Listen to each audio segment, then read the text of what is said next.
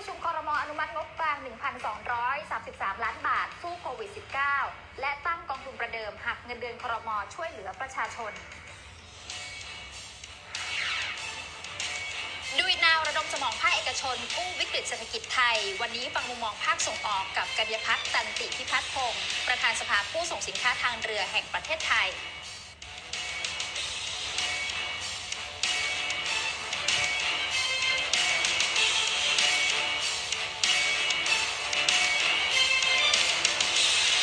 นี่คือ Spark Box จาก CNBC แหล่งข้อมูลที่น่าเชื่อถือในโลกของการลงทุนนะคะเปิดโลกข่าวสารยามเช้าในวงการเศรษฐกิจและการเงินกับกีตาร์วรินทร์มาศกับวันพุธกลางสัปดาห์นะคะที่เรามี Big Surprise เป็นข่าวใหญ่เมื่อคืนนี้นะคะกับการตัดสินใจฉุกเฉินของธนาคารกลางสหรัฐหรือว่าเฟดในการหันดอกเบี้ยเพื่อสู้กับโควิด -19 นะคะการตัดสินใจของเฟดครั้งนี้ก็ช็อกวงการพอสมควรนะคะเพราะว่าอันที่จริงแล้วในช่วงสัปดาห์หน้านะคะกลางเดือนนี้ 17-18 มีนาคมจะมีการประชุมในวาระปกติอยู่แล้วนะคะแต่ว่าเฟดกลับตัดสินใจที่จะประกาศมีการตัดสินใจอย่างฉุกเฉินในการลดอัตราดอกเบี้ยลงไป 0.5% นะคะสำหรับมุมมองของเฟดที่ให้เหตุผลเรื่องของการตัดสินใจลดดอกเบี้ยฉุกเฉินครั้งนี้ได้มีการออกมาในแถลงการณ์นะคะว่าการลดดอกเบี้ยเป็นเพราะว่าโคโรนาไวรัสเนี่ยกำลังสร้างความสั่นสะเทือนแล้วก็เป็นความเสี่ยงต่อกิจกรรมทางเศรษฐกิจของสหรัฐนะคะซึ่งท่ามกลางความเสี่ยงเหล่านี้เพื่อสนับสนุนเป้าหมายของเฟดเรื่องของการรักษาเสถียรภาพของตลาดเงินเสถียรภาพการเงินรวมไปถึงเรื่องของการบรรลุเป้าหมายเรื่องของการจ้างงานอย่างเต็มศักยภาพ FOMC จึงตัดสินใจในการลดเป้าหมายดอกเบี้ยระยะสั้นลงนะคะซึ่งนี่คือแถลงการที่ออกมาช่วงประมาณ 4 ทุ่มเศษๆของเมื่อวานนะคะหลังจากนั้นเวลา 5 ทุ่มตามเวลาของบ้านเรานะคะ 11 โมงบ้านเขาเจอร์โรม พาเวลผู้ว่าการเฟดแถลงเองนะคะต่อหน้าสื่อมวลชนพาเวลก็แถลงคล้ายๆกับที่มีเนื้อหาในแถลงการนะคะก็บอกว่าเรื่องของเศรษฐกิจสหรัฐตอนนี้เจอความเสี่ยงจากโควิด -19 แล้วก็การลดอัตราดอกเบี้ยมาก็เป็นการตัดสินใจเพื่อที่จะประคับประคองแล้วก็ทำให้เศรษฐกิจนั้นเจอผลกระทบน้อยลงนะคะจากปัญหาที่เจออยู่ขณะนี้ซึ่งการแถลงข่าวของพาเวลนะคะก็มีขึ้นหลังจากที่เฟดลดดอกเบี้ยซึ่งเรียกว่าเป็นการลดดอกเบี้ยฉุกเฉินครั้งแรกนับตั้งแต่เดือนธันวาคมปี 2551 นะคะซึ่งช่วงนั้นเป็นช่วงที่เกิดวิกฤตเศรษฐกิจวิกฤตซับไพรม์แล้วก็วิกฤตสินเชื่อสำหรับสหรัฐตอนนั้นนะคะภาพของการลดอัตราดอกเบี้ยฉุกเฉินครั้งนี้นะคะซึ่งเฟดเนี่ยประกาศลดลงมาเป็นครั้งแรกในรอบ 12 ปีเนี่ยนะคะภาพของตลาดหุ้นปรากฏว่าตอบรับอย่างผันผวนปั่นป่วนนะคะหลังจากที่มีการแถลงของเจอร์โรม พาเวลแล้วปรากฏว่าหุ้นตกนะคะแล้วก็ปิดในการซื้อขายเมื่อวานนี้ดาวโจนส์ก็ตกอย่างหนักส่วนทางทรัมป์นะคะผู้ว่าการเฟดเนี่ยมีการลดอัตราดอกเบี้ยก่อนหน้านี้นักข่าวก็ตั้งคำถามแล้วนะคะนี่มันเป็นแรงกดดันทางการเมืองหรือเปล่าเพราะว่าทรัมป์ทวิตแล้วทวิตอีกนะคะบอกว่าเฟดควรที่จะแอคชั่นอย่างรวดเร็วปรากฏว่าพอมีการประกาศลดดอกเบี้ยของเฟดแล้วนะคะทรัมป์ทวิตขึ้นมาแบบนี้นะคะบอกว่าสิ่งที่ตอนนี้เฟดได้ทำเนี่ยนะคะเขาก็ยังต้องการที่จะเห็น further ease นะคะแล้วก็คือการลดอัตราดอกเบี้ยหรือว่าการผ่อนคลายมากกว่านี้อีกนะคะที่สำคัญเนี่ยก็ต้องไปในทางเดียวกันกับธนาคารกลางต่างๆทั่วโลกนะคะรวมไปถึงประเทศที่เป็นคู่แข่งของเขาด้วยก็คือทรัมป์ก็ยังคงเดินหน้ากดดันให้เฟดลดดอกเบี้ยต่อไปนะคะนักวิเคราะห์บางฝ่ายนี่ถึงขั้นตั้งคำถามว่าเฟดจะต้องลดไปถึงไหนนะคะทรัมป์นี่ต้องการดอกเบี้ยระดับ 0% เลยหรือไม่อย่างไรส่วนสถิติที่น่าสนใจนะคะเราหยิบมาให้ดูกันสำหรับสถิติการลดอัตราดอกเบี้ยที่เป็นดอกเบี้ยฉุกเฉินของเฟดนะคะจริงๆแล้วในสถิติตามประวัติศาสตร์ของวงการการเงินสหรัฐเนี่ยเฟดลดดอกเบี้ยฉุกเฉินทั้งหมด7ครั้งนะคะแต่ว่า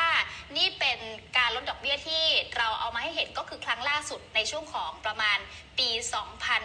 2008-2009 นะคะช่วงนั้นก็มีการลดอัตราดอกเบี้ยที่เป็นดอกเบี้ยฉุกเฉินเนี่ยลงมา3ครั้งนะคะจากวิกฤตสินเชื่อจากการแคลชของตลาดหุ้นสหรัฐนะคะรวมไปถึงช่วงที่ธนาคารกลางหลายๆแห่งทั่วโลกพร้อมใจกันอัดฉีดเม็ดเงินทำมหกรรม QE นะคะก็มีการประชุมที่เป็นการประชุมฉุกเฉินจุดสีแดงๆนั่นคือการประชุมฉุกเฉินนะคะส่วนที่เหลือเนี่ยเฟดเขาก็มีการประชุมตามปกติอยู่แล้ววันนี้เราจะไปฟังมุมมองของนักเศรษฐศาสตร์กันนะคะสำหรับภาพของการลง มาของหุ้นสหรัฐนะคะไม่ตอบรับหรือไม่อย่างไรกับการที่เฟดลดดอกเบี้ยหรือว่านี่มันไม่เชื่อมั่นขนาดลดดอกเบี้ยลงมา 0.5% นะคะซึ่งมุมมองของนักเศรษฐศาสตร์ก็น่าจะตอบคำถามเราได้ว่าวันนี้นะคะทิศทางของเศรษฐกิจไทยหุ้นไทยค่าเงินบาทจะเป็นยังไงต่อนะคะเราพูดคุยกับดร.จิริพลพฤกษาเมธานันท์นะคะผู้อำนวยการอาวุโสฝ่ายวิจัยตลาดทุนบริษัทหลักทรัพย์ไทยพาณิชย์นะคะ Skype กับ Squawk Box วันนี้ค่ะดร.จิริพลสวัสดีค่ะสวัสดีครับค่ะ Big Surprise นะคะเฟดหั่นดอกเบี้ยฉุกเฉินลงมา 0.5% แต่คำถามคือทำไมตลาดหุ้นฝั่งอเมริกาตอบรับเป็นเชิงลบนะคะมันสะท้อนอะไรความหมายของการแอคชั่นของตลาดเนี่ยดร.มองว่าเป็นยังไงคะอย่างแรกเราต้องเรียนตรงๆก่อนนะครับว่าผมเชื่อว่าตลาดเนี่ยตอบรับในเชิงบวกก่อนแล้วแต่ว่าด้วยความเสี่ยงมีอยู่หลายอย่างเกินไปนะครับจนในที่สุดเนี่ยก็รับไม่ไหวแล้วก็ปรับตัวลงมานะครับtake away หรือว่าแนวคิดที่เราได้จากเมื่อวาน3อย่างเนี่ยคือผมคิดว่าอย่างแรกเลยก็คือเจอโรม โพเวลนะครับพยายามจะเล่นบทเดียวกับอลัน กรินสแปนในช่วงวิกฤตเศรษฐกิจสมัยก่อนของอเมริกานะครับแต่ความต่างก็คือณปัจจุบันเนี่ยดอกเบี้ยของสหรัฐอเมริกานะครับไม่เท่าเดิมสมัยก่อนตอนสมัยอลัน กรินสแปนเนี่ยเห็นว่ามีวิกฤตเศรษฐกิจเกิดขึ้นนะครับแล้วก็ลดดอกเบี้ยก่อนเลยอย่างรวดเร็วโดยใช้วิธีการที่เรียกว่า risk management นะครับก็คือไม่ใช่ dual mandate หรือว่าดูพื้นฐานของเศรษฐกิจนะครับแต่ว่าดูความเสี่ยงที่อยู่ตรงหน้านะครับเห็นหุ้นปรับตัวลงเห็นความผันผวนเกิดขึ้นเนี่ยก็ลดดอกเบี้ยสมัยก่อนเนี่ยต้องมีดอกเบี้ยระดับประมาณ 3-4% back up อยู่นะครับก็คือหมายความว่าการลดดอกเบี้ยเนี่ยจะมี effectiveness ก็ต่อเมื่อดอกเบี้ยที่อยู่ในตลาดนะครับโดยเฉพาะดอกเบี้ยนโยบายเนี่ยอยู่ในระดับสูงกว่านี้นะครับตอนนี้ตลาดพอเวลามองเห็นเจอโรม โพเวลนะครับเขาก็มองว่าดอกเบี้ยที่เหลืออยู่เนี่ยเหลืออยู่ 1% นะครับตอนนี้เราต้องพูดขอบล่างแล้วไม่พูดขอบบนนะครับ 1% เนี่ยไม่เพียงพอที่จะช่วยเศรษฐกิจออกมาจาก recession นะครับอย่างที่2ที่เรากำลังเจออยู่ก็คือความสับสนนะครับว่าตกลงแล้วปัญหาโควิด -19 กับเศรษฐกิจสหรัฐอเมริกาเนี่ยรุนแรงขนาดไหนนะครับตรงนี้ผมเชื่อว่าสร้างคำถาม2อย่างนะครับบอกว่าโควิด -19 เนี่ยรุนแรงถึงระดับเดียวกันกับ recession หรือเปล่านะครับถ้ารุนแรงถึงระดับ recession เนี่ยการตอบรับแบบนี้นะครับก็อาจจะต้องกดดันเฟดให้ลดดอกเบี้ยไปจนเหลือ 0% เลยหรือเปล่านะครับเช่นเดียวกันถ้าเกิดโควิด -19 ไม่ใช่ recession คำถามก็คือถ้าอนาคตมี recession เข้ามาเฟดจะมีเครื่องมืออะไรนะครับในการรับมือกับปัญหาเศรษฐกิจถดถอยนะครับซึ่งตรงนี้ผมเชื่อว่าพอนักลงทุนเกิดความกังวลขึ้นเนี่ยก็เทขายสินทรัพย์เสี่ยงก่อนนะครับสังเกตได้จาก Wix Index นะครับหรือว่าดัชนีวัดความกลัวเนี่ยที่เห็นเลยแหละว่าไม่ปรับตัวลงเลยนะครับยังอยู่ที่ระดับ 30-40% ซึ่งเป็นระดับสูงระดับวิกฤตนะครับแล้วก็อย่างสุดท้ายเนี่ยก็คือเมื่อเป็น risk management แล้วคำถามคือเฟดจะตอบรับกับอะไรบ้างนะครับอย่างแรกที่เราเห็น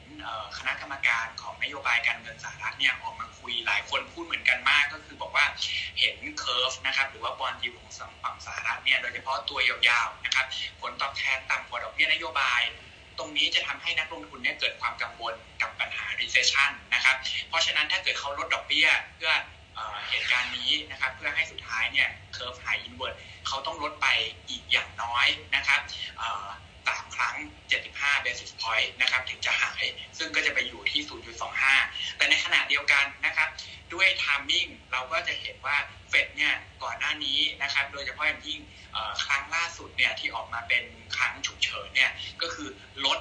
เมื่อเห็นความเสี่ยงของหุ้นปรับตัวลงแรงๆนะครับแล้วก็มีปัญหาโควิด -19 ซึ่งตรงนี้กลายเป็นว่าเฟดเนี่ยรับมือกับปัญหาหลายอย่างมากเกินไปซึ่งดอกเบี้ยที่มีอยู่ในระดับที่ต่ำมากๆเนี่ยผมก็เชื่อว่าทำให้ตลาดเสียความมั่นใจในมุมของอนาคตนะครับต้องอย่าลืมว่าในระยะสั้นเนี่ยตลาดอาจจะดูผลตอบแทนหรือว่าความเสี่ยงเกี่ยวกับเศรษฐกิจรายปีนะครับแต่ว่าถ้ามองในเชิงของราคาหุ้นเนี่ย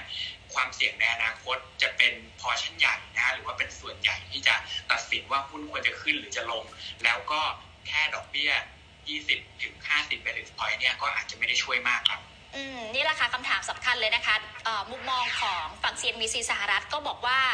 คือนักลงทุนเริ่มไม่มั่นใจนะคะว่าการลดดอกเบี้ยหรือว่ามาตรการการเงินที่เฟดทำก็คือใช้เครื่องมือดอกเบี้ยเป็นอย่างเดียวเพราะว่าถาม เจอโรมพาเวลแล้วว่ามีเครื่องมืออื่นหรือเปล่าเขาบอกว่าเขาไม่ได้เตรียมเครื่องมืออื่นนะคะมีแค่เรื่องดอกเบี้ยนี่แหละที่เขาจะทำมันอาจจะไม่เพียงพอที่จะสู้กับโควิด -19 แล้วก็สถานการณ์ที่กำลังรุมเร้าอยู่ขนาดนี้นะคะมันเอาไม่อยู่ใช่ไหมคะการลดดอกเบี้ยฉุกเฉินครั้งนี้ลดดอกเบี้ยฉุกเฉินผมเชื่อว่าเอาไม่อยู่แน่นอนนะครับเครื่องมือในการรับมือกับเศรษฐกิจรอบนี้เนี่ยผมเชื่อว่ามีทั้งหมด3อย่างนะครับอย่างแรกเนี่ยคือเราเห็นไปแล้วว่าคือการใช้ความร่วมมือระหว่างประเทศนะครับในการลงทุนโครงสร้างพื้นฐานหรือว่าที่เรารู้จักกันก็คือเป็นพวกfiscal policy นะครับร่วมกัน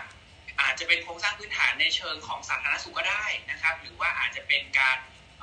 ลดภาษีเพื่อเพิ่มรายได้ของคนร่วมกันก็ได้แต่สิ่งที่เราเห็นก็คือเมื่อวานเนี่ยทุกคนพูดเหมือนกันหมดว่าโอเคก็เห็นด้วยว่าควรทำแต่ว่าไม่มีใครทำนะเพราะฉะนั้นเรื่องแรกตัดทิ้งไปก่อนนะครับเรื่อง2ก็คือในมุมของนโยบายการเงินก็เมื่อวานผมก็ฟังอยู่ก็มีนักข่าวถามประธานธนาคารกลางสหรัฐเหมือนกันนะครับว่าได้คุยกับธนาคารกลางอื่นหรือเปล่านะครับแล้วก็สามารถมีความร่วมมือของนโยบายการเงินร่วมกันได้หรือเปล่าเจอโรมพาเวลก็ตอบตรงๆนะครับว่าคุยกันแต่ว่าไม่ได้มีการคุยกันว่าสุดท้ายแล้วเนี่ยจะต้องใช้นโยบายทางการเงินร่วมกันขนาดไหนตอนนี้ก็ตัดสินใจเองอยู่นะครับเพราะฉะนั้นอันนี้ก็เป็นจุดที่ต้องระมัดระวังเพราะธนาคารกลางใหญ่ของโลกเนี่ยไม่ว่าจะเป็น BOJ หรือ ECB ตอนนี้ไม่มีดอกเบี้ยให้ลดนะครับธนาคารกลางก็จะมีอย่างเช่นBOC Bank of Canada นะครับหรือว่า Bank of England ที่ยังมีดอกเบี้ยอยู่ซึ่งตรงนี้ก็ไม่ได้เป็นหลักใหญ่ของตลาดเช่นเดียวกับแบงก์ชาติของเรานะครับซึ่งก็มีดอกเบี้ยอยู่ระดับประมาณ 1% ลดได้นะครับแต่ก็อาจจะไม่ได้สามารถเรียกได้ว่าเป็นการร่วมมือของนโยบายทางการเงินระดับใหญ่ระดับโลกนะครับอย่างที่3เนี่ยที่เราเห็นก็คือว่าปัญหาโควิด -19 จะจบอย่างไรนะครับซึ่งตรงนี้เนี่ยผมเชื่อว่ามีความเป็นไปได้ไม่มากนะครับที่ปัญหาโควิด -19 เนี่ยจะจบลงอย่างรวดเร็วนะครับอย่างน้อยๆในฝั่งของสหรัฐอเมริกาเนี่ยความกังวลเพิ่งเริ่มต้นนะครับแล้วก็วิธีการรับมือเนี่ยถ้าไม่เข้มงวดอย่างเช่นประเทศจีนเนี่ยก็อาจจะมีการระบาดต่อเนื่องนะครับซึ่งตรงนี้เนี่ยผมเชื่อว่าก็ทำให้นักลงทุนมีความกังวลว่าวิธีการแก้ไขอย่างเดียวถ้าจะมีนะครับก็ต้องเป็นความร่วมมือระดับโลกที่จะต้องปิดกั้นการเดินทางนะครับของคนทั่วไปซึ่งก็จะส่งผลลบกับเศรษฐกิจก่อนที่จะส่งผลบวกในภายหลังครับค่ะแล้วสุดท้ายผลกับค่าเงินแล้วก็ดอกเบี้ยของไทยนะคะจะเกิดอะไรขึ้นในเมื่อแบงก์ชาติสหรัฐตัดสินใจแบบนี้ตอนนี้ก็เริ่มน่าจะมีคำถามไปที่กนง.แล้วนะคะถึงขั้นต้องมีประชุมฉุกเฉินไหมมีมาตรการอื่นๆเพิ่มเติมหรือเปล่านอกจากดอกเบี้ยของเราอะค่ะเรื่องประชุมฉุกเฉินตอบก่อนแล้วกันนะครับว่าเราก็เคยมีช่วงประมาณปี2544นะครับก็คือมีการลดดอกเบี้ยฉุกเฉินออกมาเหมือนกันนะครับเพราะฉะนั้นครั้งนี้การประชุมครั้งหน้าจะอยู่ที่วันที่25มีนาคมต้องถามว่าตลาดเงินตลาดทุนเนี่ยเรารอไหวไหมนะครับแล้วแบงก์ชาติรอไหวไหมเหมือนกันเพราะว่าผมเชื่อว่าถ้าครั้งหน้าเนี่ยสามารถปรับอัตราดอกเบี้ยได้ในการประชุมน่าจะดีที่สุดนะครับเพราะว่าจะมีการปรับพวกตัวเลขเศรษฐกิจไปพร้อมๆกันด้วยซึ่งก็ค่อนข้างน่าสนใจว่าจะเห็นเศรษฐกิจไทยเนี่ยที่มีการปรับประมาณการใหม่ว่าต่ำกว่า 1.5% หรือเปล่าตรงนี้ก็ค่อนข้างเป็นจุดที่ต้องจับตามองนะครับอย่างที่2เลยก็คือผมเชื่อว่าในมุมของนโยบายทางการคลังเนี่ยเรามีเครื่องมือเยอะมากแต่รับรองว่าเราก็จะเห็นผู้ว่านะครับออกมาบอกว่านโยบายทางการคลังเนี่ยไม่ใช่ tool ที่แบงก์ชาติเอามาใช้อันนั้นต้องไปคุยกับทางภาครัฐเองนะครับซึ่งผมเชื่อว่าอันนี้มีความเป็นไปได้ที่จะเกิดขึ้นมากกว่านะครับโอกาสที่เราจะมีท่านสมคิดขึ้นมาแล้วนะครับโอกาสที่เราจะมีช็อปช่วยชาติอีกรอบนะครับหรือว่าโอกาสที่เราจะมีชิมช็อปใช้เฟส 3 เฟส 4ในระยะสั้นเนี่ยมีความเป็นไปได้สูงมากๆครับแล้วก็จุดหนึ่งที่นักลงทุนต้องตระหนักไว้เลยนะครับว่าrecession ถ้าเกิดขึ้นตอนนี้เราไม่มีเครื่องมือป้องกันเพียงพอแล้วนะครับการลดดอกเบี้ยครั้งล่าสุดเนี่ยแสดงให้เราเห็นว่าดอกเบี้ยที่เหลืออยู่ 1% เนี่ยผมเชื่อว่าไม่เพียงพอที่จะรับความเสี่ยง recession ของอเมริกาทั่วโลกไม่มีดอกเบี้ยแล้วในขณะเดียวกันถ้าเราลดตอนนี้เช่นเดียวกันนะครับถ้าโควิด -19 ลากยาวไปเกินเดือน4เดือน5ก็ต้องมีสินทรัพย์ที่เอาไว้รับมือปัญหา recession ในพอร์ตด้วยครับได้ค่ะขอบคุณนะคะดร.วันนี้ขอบพระคุณมากเลยค่ะที่ร่วมพูดคุยกับ Squawk Box นะคะสวัสดีค่ะนี่คือมุมมองของบล.ไทยพาณิชย์นะคะ สิ่งที่โลกกำลังกลัวก็คือนโยบายการเงินเรื่องของดอกเบี้ยกำลังจะเอาไม่อยู่แล้วนะคะรูมของการลดดอกเบี้ยนั้นมีต่ำมากแล้วก็ไม่มีสัญญาณของการใช้นโยบายอื่นๆเพิ่มเติมนะคะที่เป็นฝั่งของการเงินสำคัญตอนนี้ก็ต้องมีการประสานงานกันละค่ะระหว่างนโยบายการเงินของแบงก์ชาติสำคัญทั่วโลกแล้วก็เรื่องของนโยบายการคลังและนโยบายอื่นๆด้วยนะคะภาพ